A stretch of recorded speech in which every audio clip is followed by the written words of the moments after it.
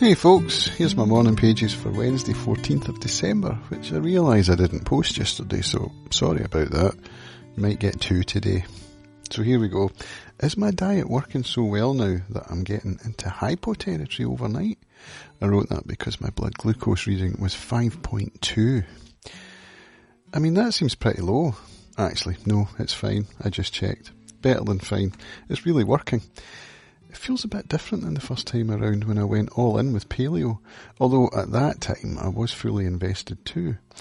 And from what I've heard on the Rich Roll podcast, there are still science-backed evangelists out there following paleo, keto and even carnivore diets. So I'm probably consolidating the confirmation bias now with all the whole food plant-based podcasts and books I'm going through. I guess the results will speak for themselves. My blood pressure is down, blood glucose levels are the best they've been in years, and I'm losing weight. Although I was losing weight before the change, and it was a little worrying, to be honest, like it was a symptom of something. For now though, I'm all in and doing well. Let's just keep it going and keep monitoring. I listened to a podcast episode with Simon Sinek and Brené Brown, and it has me wondering about the difference between vulnerability and oversharing. Which one is this? I think that knowing my writing and videos are going out in public means that I do hold back. It all kind of started when I saw what Dodie was putting out when she shared about her mental health on YouTube. I found it incredibly helpful, and I know I'm not alone in that.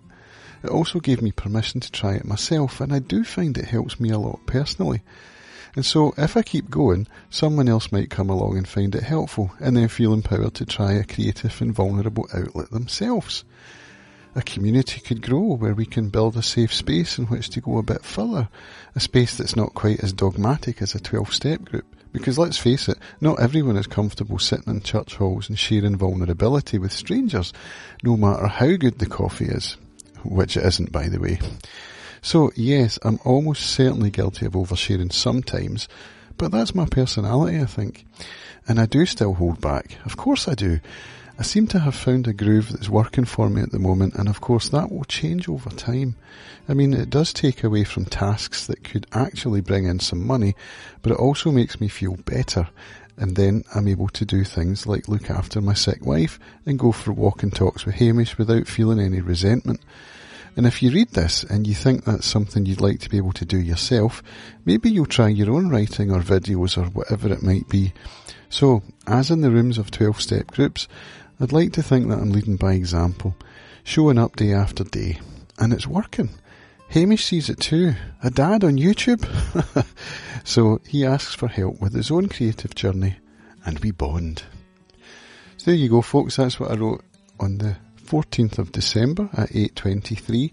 You can read my beautiful handwriting, of course, over at camscampbell.com or on my Substack at substack.com/camscampbell.